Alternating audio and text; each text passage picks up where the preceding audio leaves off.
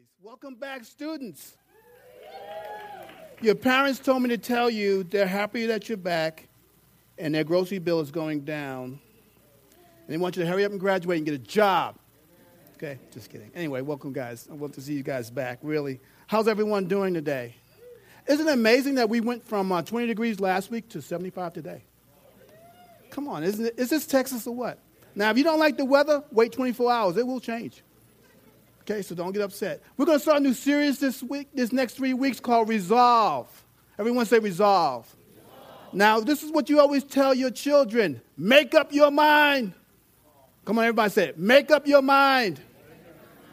All righty. Now, adults, you got to resolve, and we want you to make up your mind on some things. We know it's a new year. Resolutions, right? How's everyone doing with that? I talked about that last week. How many have been going for about 2 weeks now? Nobody. Nobody? Oh, no, you're not. You're just saying that to help me out up here. That's all you're doing. Anyway, but what we're going to do the next 3 weeks, we're going to talk about the book of Daniel, and we're going to talk about resolve. Here's a statement I wrote when I was preparing for this message, and it's one of those impact statements. Where I am today is a direct result of the decisions I made yesterday. How many believe that? Where I am today is a direct result of the decisions I made yesterday. Stephen Covey said this, I'm a product of my decisions. I said that statement because a lot of people, when I saw this, when I wrote it down, I read some other statements just like it, there was a lot of kickback. Because a lot of folks, not a lot of folks, some folks were actually saying that is not true because the reason I'm this way is because of mama did this. Or my environment did this. Or that church changed me, so that's the way I am because of that. And it reminds you of the garden when God asked Adam, what did you do? Well, I wouldn't have been in trouble if you didn't give me that woman. So they call it the blame game that goes on in society today. It's everyone else's fault, but a lot of us don't take responsibility for it. And I'm guilty of that sometimes. When I used to do accident investigation, I get all the stories and what's going on, what happened, and then you have to narrow it down to when someone made a decision that caused something. A lot of things happen. You see your kids when they break something, say, well, you don't understand, it fell over and so pushed me. When did you make the decision to run in the house? And decisions are very powerful because it can set you on the right course or it can set you on the wrong course. So what we're going to do is unpack the book of Daniel, and I'm going to go in chapter 1. If you know about the book of Daniel, in chapter 1 is an overview of Daniel's life. And I'm going to start in verse 8 where he says, I'm resolving something. And then I'll give you a historical background on what's going on there. And then we'll go ahead and go into it and unpack it. So it's Daniel chapter 1, starting in verse 8. It's a long passage all the way to verse 21. It's on the screen, but if you have your Bibles, you can turn there. Again, I have mine on my, I have an ESV version, so any version would be great. Here we go. But Daniel resolved that he would not defile himself with the king's food or with the wine that he drank. Therefore, he asked the chief of the eunuchs to allow him not to defile himself. And God gave, you want to circle that, Daniel favor and compassion in the sight of the chief of the eunuchs. And the chief of the eunuchs said to Daniel, I fear my lord the king, who assigned your food and your drink. For why should he see that you were in worse condition than the youths who were in their own age? So you would endanger my head with the king. Then Daniel said to the steward, whom the chief of the eunuchs had assigned over Daniel, Hananiah, Mishael, and Azariah. And next week we'll talk about their name change. Test your servants for 10 days. You want to circle that? Let us be given vegetables to eat and water to drink. And if you know anything about the Daniel fast, that's where you see it first mentioned in Daniel. Vegetables and water. How many guys like just vegetables and water? Thank you, guys. You are guys. Meat and bread, right? Come on, somebody. Word. There you go. See, I can get guys going. Okay, get back, Rich. This is a holy moment. Then let our appearance be the appearance of the youth who eat the king's food, be observed by you, and deal with your servants according to what you see. So he listened to them in this matter and tested them for 10 days. At the end of 10 days, it was seen that they were in better appearance and fatter in flesh than all the youths who ate the king's food. So the steward took away their food and the wine, and they were to drink, and gave them vegetables. As for these 4 youths, God gave, again, circle that, them learning and skill in all literature and wisdom. And Daniel had understanding in all visions and dreams. At the end of the time, which was a 3-year period, when the king had commanded that they should be brought in, the chiefs of the eunuchs brought them before Nebuchadnezzar. And the king spoke with them, and among all of them, none were found like Daniel, Hananiah, Mishael, and Azariah. Therefore they stood before the king in every manner of wisdom and understanding about which the king inquired of them. He found them 10 times better than all the magicians and enchanters and all who were in his kingdom. And Daniel was there until the first year of King Cyrus. And Father, we just thank you for this time. Teach us to learn. In Jesus' name, amen. You'll see 4 teenagers. These guys were about 15 years old. Show you what happens with decision making. This is a bad time right now in the book for the history of the Israelites, who God had taken out of Egypt. And they started to compromise everything that God has showed them over the years. The one decision they make, if you read, is when Samuel was their prophet. They said this: we want to have a king like everybody else. At that point, God was their king, which they call a theocracy. God was their king in everything. But they wanted to be like everybody else. And from that point on, with the kings and all that took place, it started to go downhill. Because how many know humans aren't perfect? Why would you give up the perfect for the imperfect? And they went through some kings. Saul, who was insecure. Then David. Then Solomon. And Solomon was he was a great organizer, but not a great parent. Because he had 2 kids who fought all the time, who represented the 2 kings. At one time it was one kingdom. Another decision, one of his sons made a decision about labor. And they didn't appreciate it. So they split the kingdoms in half. The northern kingdom and the southern kingdom. 10 were in the northern, 2 were in the bottom. In the southern. 1.5 really. And you see, all through the books, as you get to Ezekiel, you'll see where the children of Israel start to compromise and disobey God. And God would send his prophets to say, hey, guys, and that's God's grace, because a lot of people say, the Old Testament is so violent. No, there's a lot of grace there, because I've never seen anybody send someone 150 years prior to tell you to get it right before something happens to you. And they didn't. So God actually punished them. Now, remember I told you last week that God is aggressive. He runs toward us when we sin. But whenever I call judgment today is when God lets us do what we want.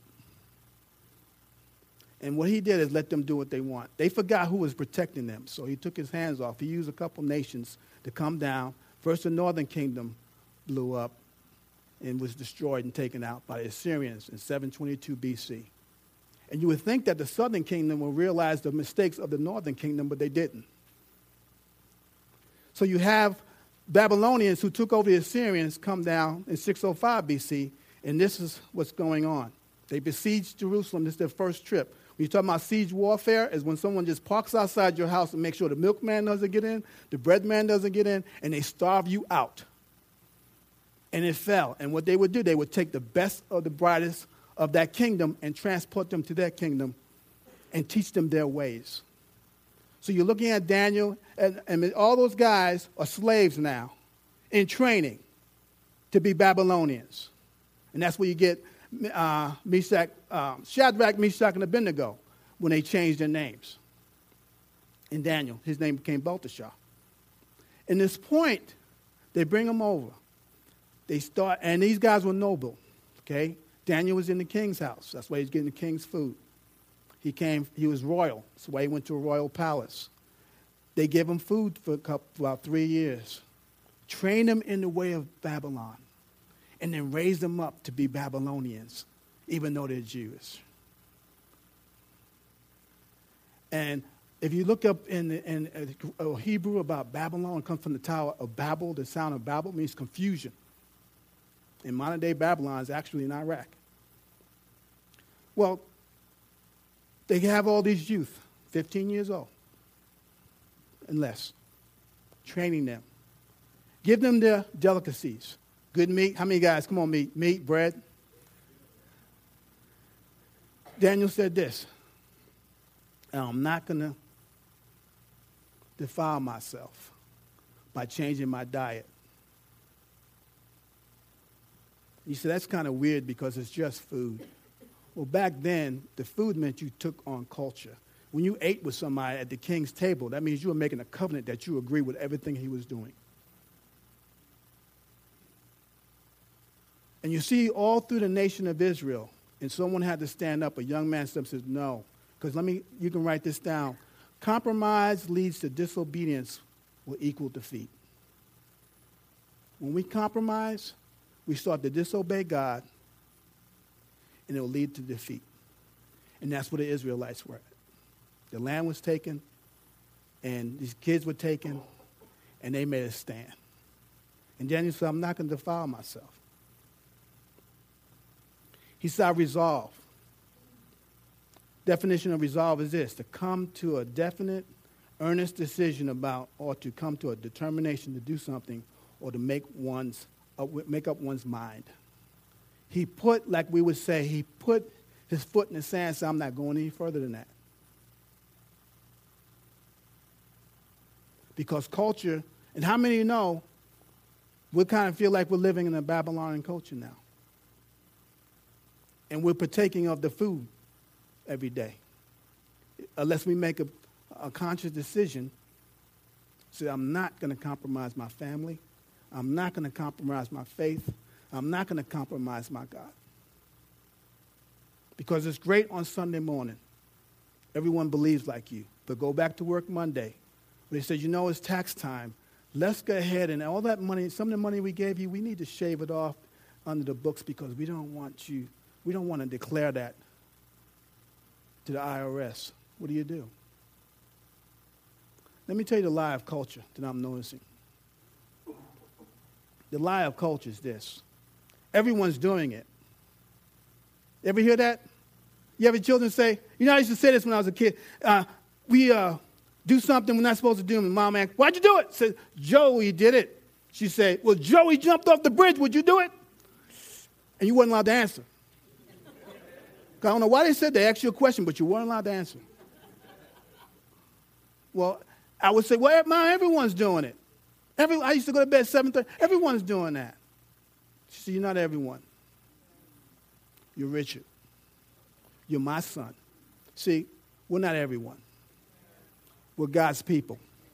We're his kids. So we can't fall. Oh, this one, it won't hurt anybody. Can I say this? T.D. Jakes says this. Decisions are like earthquakes. They leave tremors. It will hurt. Sin is not private. Compromise is not private. If you're a parent, you compromise, guess who you give it to?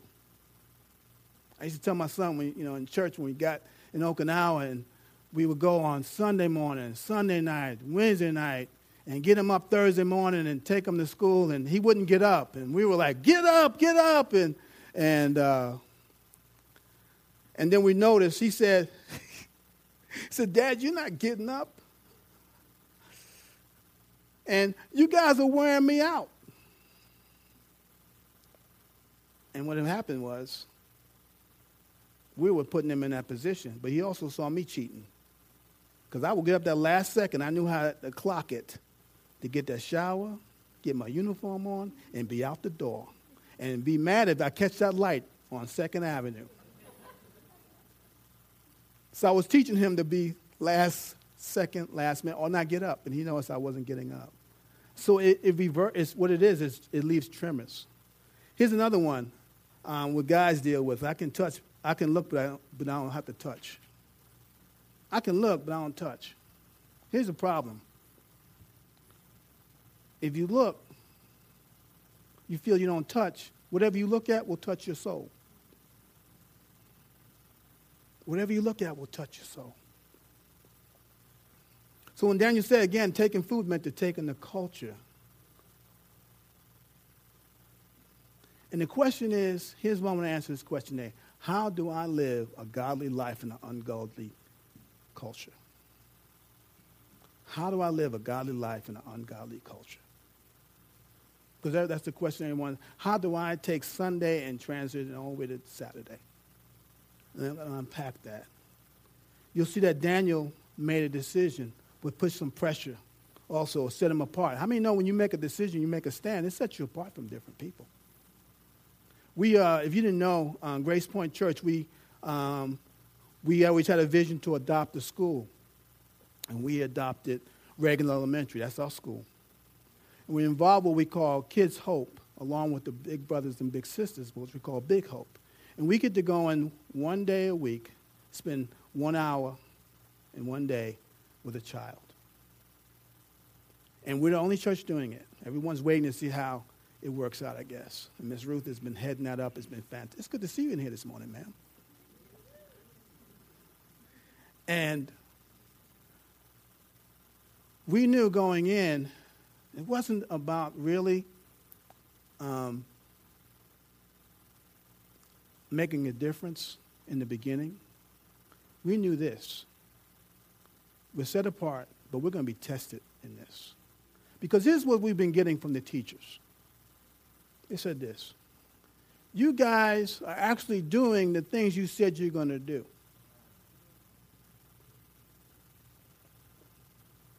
Because our decision had to translate into a demonstration. And everyone's saying that. Thank you for doing what you said you were going to do. Which they have seen some people say things and not carry it out. And that was interesting. And they keep saying that. And we know we're being tested to make sure we show up on time. Now, we're actually ministering to children who don't have a choice, who are the products of their parents' decision. It's amazing. But they're like, we'll wait. You know, you're making a difference, but the biggest thing they keep saying, thank you for doing what you said you were going to do. They tell me that every Thursday I go. Now, how many, when you carry out, John Maxwell says this, it's not about how many decisions you make, it's how you manage the decisions you do make. How many know you have good days and bad days? You know, in the beginning, we're excited. And then the discipline comes in. And some days you just don't feel like getting up and going. Can I be real with you? But you're glad when you show up. Why? Because you made a decision and you need to demonstrate the decision. I was talking to a local businessman just a couple days ago. He said the one thing that's breaking his heart, he inherited the business from his dad. His dad, when he grew up, and it's like when I grew up, whenever a decision was made or a deal was made, it was called, you had a handshake. And you pretty much was a covenant, this is a done deal. It's not going to break. What's disappointing is those who shake hands break those decisions and not let you know. They don't follow through on the discipline of it. Because there's going to be some rough times with a business. It's going to be some good times. But how many know you should be around for the good times and the bad times? But it seems like when the going gets tough, the people get going. One of the presidents I love is, if you get to read his book, George Bush. He said, when I make a decision, I'm going to stick with it. Good, bad, and indifferent. The pressure for Daniel to make that decision put those young men in danger and put his friends in danger. And it was pressure, and they tested him on it. Every decision you make, guys, for God, it's going to put pressure on those who it affects, those who are looking. Because no one remembers what I say. You all remember what I do. Right? And what he does better be what he says. I pray that you see me out there in Walmart on a good day, that I'm the same here on Sunday that I am on Walmart day. Because you will say on Facebook, Pastor Rich walked by me, he didn't even see me. Look like he was so mad at them people I could. I said, oh my gosh, I got to put the face on. And that's how important it is. Again, how do we live a godly life in an ungodly culture? The two things we got to really deal with when we make decisions. I used to call them good and God. Now I call them culture and God. Is the culture or emotional moment. Don't ever make decisions when you're emotional. And don't say God told you to do it. Because when the emotions wear off, God looks bad. Culture or God. Pretty much you'll know it's God because no one's on that same road with you, which is a lonely, tough road sometimes. But this is what I practice. God is the filter and the lens through each decision is made.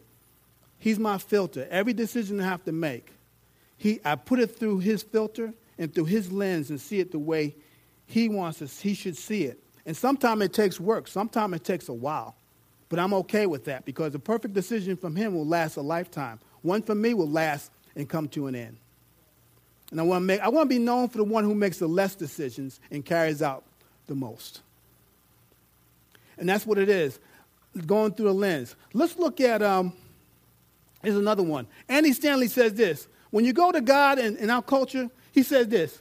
We don't need more information. We need more submission.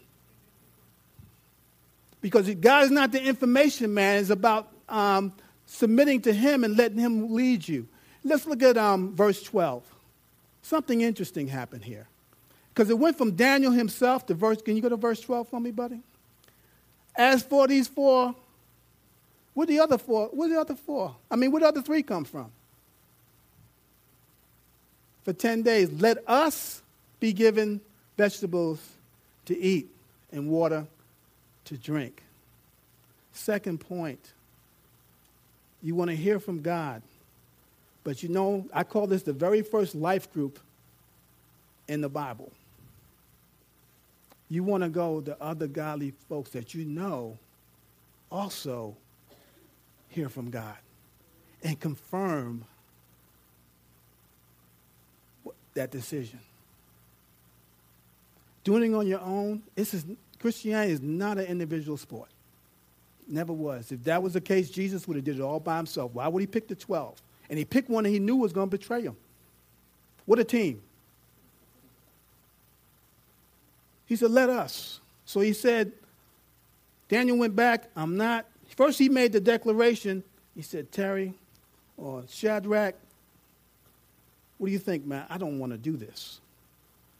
You with me? Yes. Go get 2 more other guys. You with me? Yes. And here's the kicker. They didn't put up protest signs. They do it with being humble. Guys, I do not prefer to do that. They didn't get on Facebook. They didn't get on the news. And how much they disagree with that. Can you hear me? Because we're a different type of people. It's with grace. He said his servants that put them in the position as submitting to God. We don't need more information from God. We need more submission from God. We need to submit ourselves to God's lordship. Come on, somebody. So you know when he speaks through you and through the other, you know that is a permanent, it's a word, and then it's up to him to bring it to pass. And sometimes people will call you boring, but that's okay. Because it's like the tortoise and the hare. The hare runs himself out, thinking he knows where he's going, and the tortoise says, I'm going over the finish line. I don't know why you're wearing yourself out. One guy says it's your obedience in one direction for a long period of time. Those two things. How to live a godly life in an ungodly society. Because have you noticed everything now that is supposed to be right is wrong? And everything wrong is supposed. And you know what? Here's the greatest thing. This is our greatest hour. It doesn't take much, young man, to say, I am not going to hang out with you guys because you guys are doing drugs and you like hanging with women. They're going to say, who in the world do you think you, nothing? You just said nice and plain. You know, when people don't care, they don't get upset. When you don't care about something, do you get upset? No. When you really care, I'm offended. You must really care. Something God inside of you is messing with you because I made a decision, and now you're saying, don't push that. I'm not pushing nothing on you. I just cannot do this. Everything, guys. Who you're going to marry. The job you're going to take. Raising your children. Because you know what happens if you don't hear from God and you marry the wrong one, then you're yelling at them for about the next 10 years. But you're not really mad then. You're mad at yourself for making a bad decision. Because emotions will mess you up. Emotions is a great liar. Because you know how when you get older, do you feel like doing much? Well, some of us, you young guys can run all that. I can't. But I can't go by emotions. I must go by truth. Regardless what the type of pressure is being applied.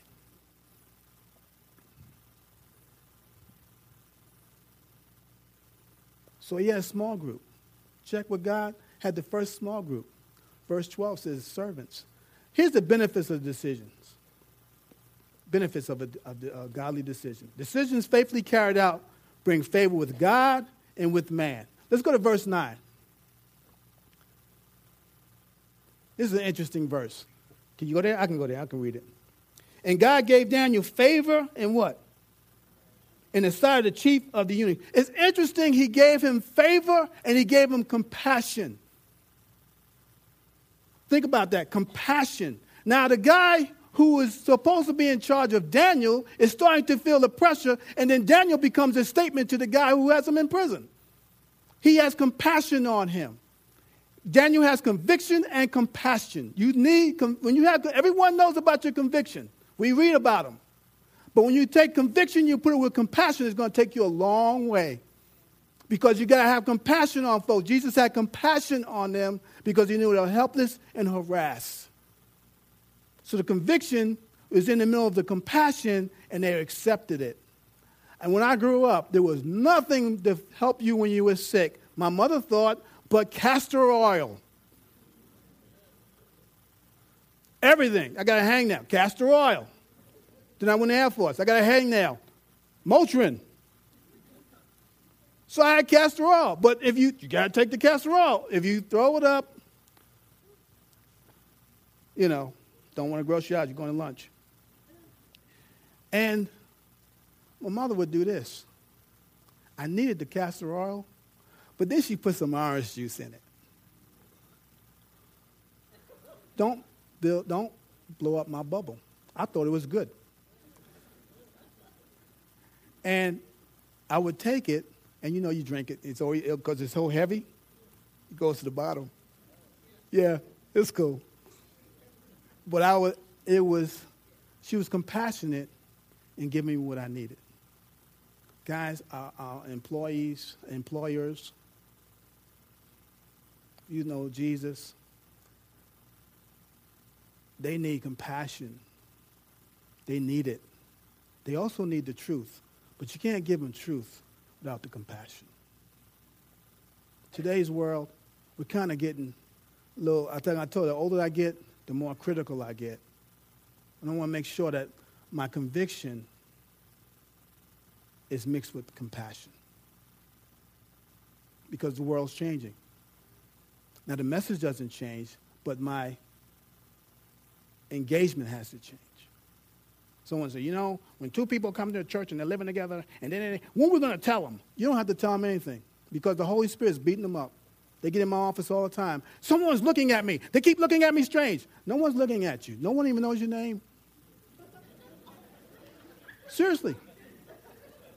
They don't know you. Know who's doing that? The Holy Spirit. They know when they need to do something. You don't have to be the critique. They know it. If the Holy Spirit's using that, they already know. Oh, my gosh, I know I'm not right. I want to get right. But they need some compassion to help them get right. God doesn't beat them up. He did not destroy Adam and Eve. He came and talked to them. Decisions faithfully carried out bring promotion. Verse 17 to 21. As for these four youths, God gave them what? And skill in all the literature. You can't even take credit for it. And wisdom. And Daniel had understanding in all the visions and dreams. And the end of the time, when the king had commanded that they should be brought in, chief of the eunuchs brought them before Nebuchadnezzar. And the king spoke with them, and among all of them, none was found like Daniel, Hananiah, Mishael, and Azariah. Therefore, they stood before the king, and every matter of wisdom and understanding about which the king inquired of them, he found them 10 times better than all the magicians and enchanters that were in the kingdom. And Daniel was there until the first year of King Cyrus. You know about Cyrus? He was a Persian king who was going to take over the Babylonians. Daniel was there. The people were in captivity for 70 years. Daniel was there when the Persian Empire came, and he was elevated to every monarch because of what God gave him. Let me just give you a snapshot of that. I think I came in this church in 96. No, I got in Abilene in 96. And I was in another church as a youth pastor. Then I came here about 98, 99. And I remember I used to sit right about here. And I came here, I didn't want to do anything. I sat right here where you were. And there was this guy named Jeff Little. The guy can preach. He preached like a brother. Sweat all the time. He'd walk up there. I said, that brother's cool. So I used to be like, yeah, go ahead now. He liked that because he would go longer, And I'm like, this is cool, man. And then I remember one day they said they're going to call me in the office. I was like, I'm in trouble for making noise in church. And he said, Rich, I know all about you. Went on a Victory Weekend. We know about you. Kevin York knows about you. I had met Kevin York, our founding pastor years ago. So I was sitting there, and they said, we need you to build because all the life groups were doing everything. We need you to build a helps ministry. So, okay, I'll do something with ushers and greeters. So I went from this chair to here. I'm just, keep me going, make sure I don't mess up. Okay. And I was just walking through here the other day because another friend of mine, I was just talking to him on the phone. And I used to stand back here for the 3 or 4 years. And I was known as the black guy with the bald head. And I would just watch and take care of the sanctuary, take care of Pastor Jeff, take care of all that, knew all what was going on over here. And I did that for a lot of years, and I was having fun at it. I said, this is great, man. And the reason why I'm telling you all this, because I made one decision. There's another friend of mine, just became a senior pastor. We sat in the room in 2002 when we did our first church plant out of here. And he said, they asked me and this guy, you guys ever see yourself doing this? And we kind of said, no, all we want to do was serve God and serve people. That's all we wanted to do. That was our decision. Mark will back it up. That's all I wanted to do. And from the back here, it was great. Because I had everything going on and make sure he was taken care of. And then gradually I started walking this direction. And it wasn't my idea. It was just keep walking until I got all it. And that was what? It's 2012. 10 years later, I'm up here. Now, 20 years ago, one of my former pastors called, my father called me in the faith. 23 years ago, he told me I'd be doing this. I said, yeah, right. Okay, that's cool. I just want to serve God Serve people. That's all I want to do. One decision. And I was in the Air Force, serving God, serving people. Had to make a decision. Am I going to stay? Or God, what am I want me to do? He didn't give me those nice answers about, okay, Rich, come out. He gave me a lot of issues. So really to prepare me, to take me from being so dependent on the Air Force to be more dependent on him. Because it's easy when you're in the Air Force to be dependent on God because you get 2 checks quickly every week, regardless if you're alive or you are alive. But it brings promotion, God's promotion. And who God promotes, man can't touch it. They can't touch it. And they can't explain it. Because everyone asks, I don't know. I just serve God, serve people. And I was walking around the other day, I said, wow, now I got to keep this place painted. It was easy when I was back there. And one quality decision led to my son doing stuff. He's I'm not bragging, he's assistant worship pastor at our church in L.A. And I'm like, where'd that come from? And the guy came in and said, your son got all this. I'm like, you know where it came from? One quality decision. One superior decision, which led to a lot of quality decisions. We can't do quality decisions unless we make that one superior decision. It's just Jesus Christ is not just my Savior, but he's my Lord. Let me tell you how easy it is. Jesus made it so simple. He just said, follow me. Follow me. Well, follow me. Don't just receive me in a prayer. Follow me. Do you see what's going on around me? Follow me. Everyone asks, how come you stayed in Abilene for all these years? Because God told me to come here. He never told me to leave. Even when my emotions said, I'm out of here. How many have an emotional moment? I'm done. I quit. I have that every Monday, but I think I did a good sermon or not. I quit. I don't have nothing else to tell these people. I'm going home. You know what I mean? It just happens. It's a power. They didn't tell me all that when it was happening. They didn't tell you that part about Mondays. So don't call me with some bad news, okay? You'll kill me. Just kidding. But follow me. This is what I wrote down. Proverbs 3:3-4. Let not steadfast love and faithfulness forsake you. Bind them around your neck. Write them on the tablets of your heart. So you will what? Find what? And what? In whose sight? And whose? Love and faithfulness. I tell people, how I know what God's speaking? Do what he told you to do last until he sends a detour. That's all you got to do. When we talk about resolving, resolve that issue. Go to Matthew for me, champ. While walking by the Sea of Galilee, he saw 2 brothers, Simon, he called Peter, and Andrew, his brother, casting their net into the sea. They were fishermen. And he said to them, follow me, and I will make you what? He didn't say you will be. He says, I'll make you. On the making is when you're following, because he's making you. Immediately, they left their nets and what?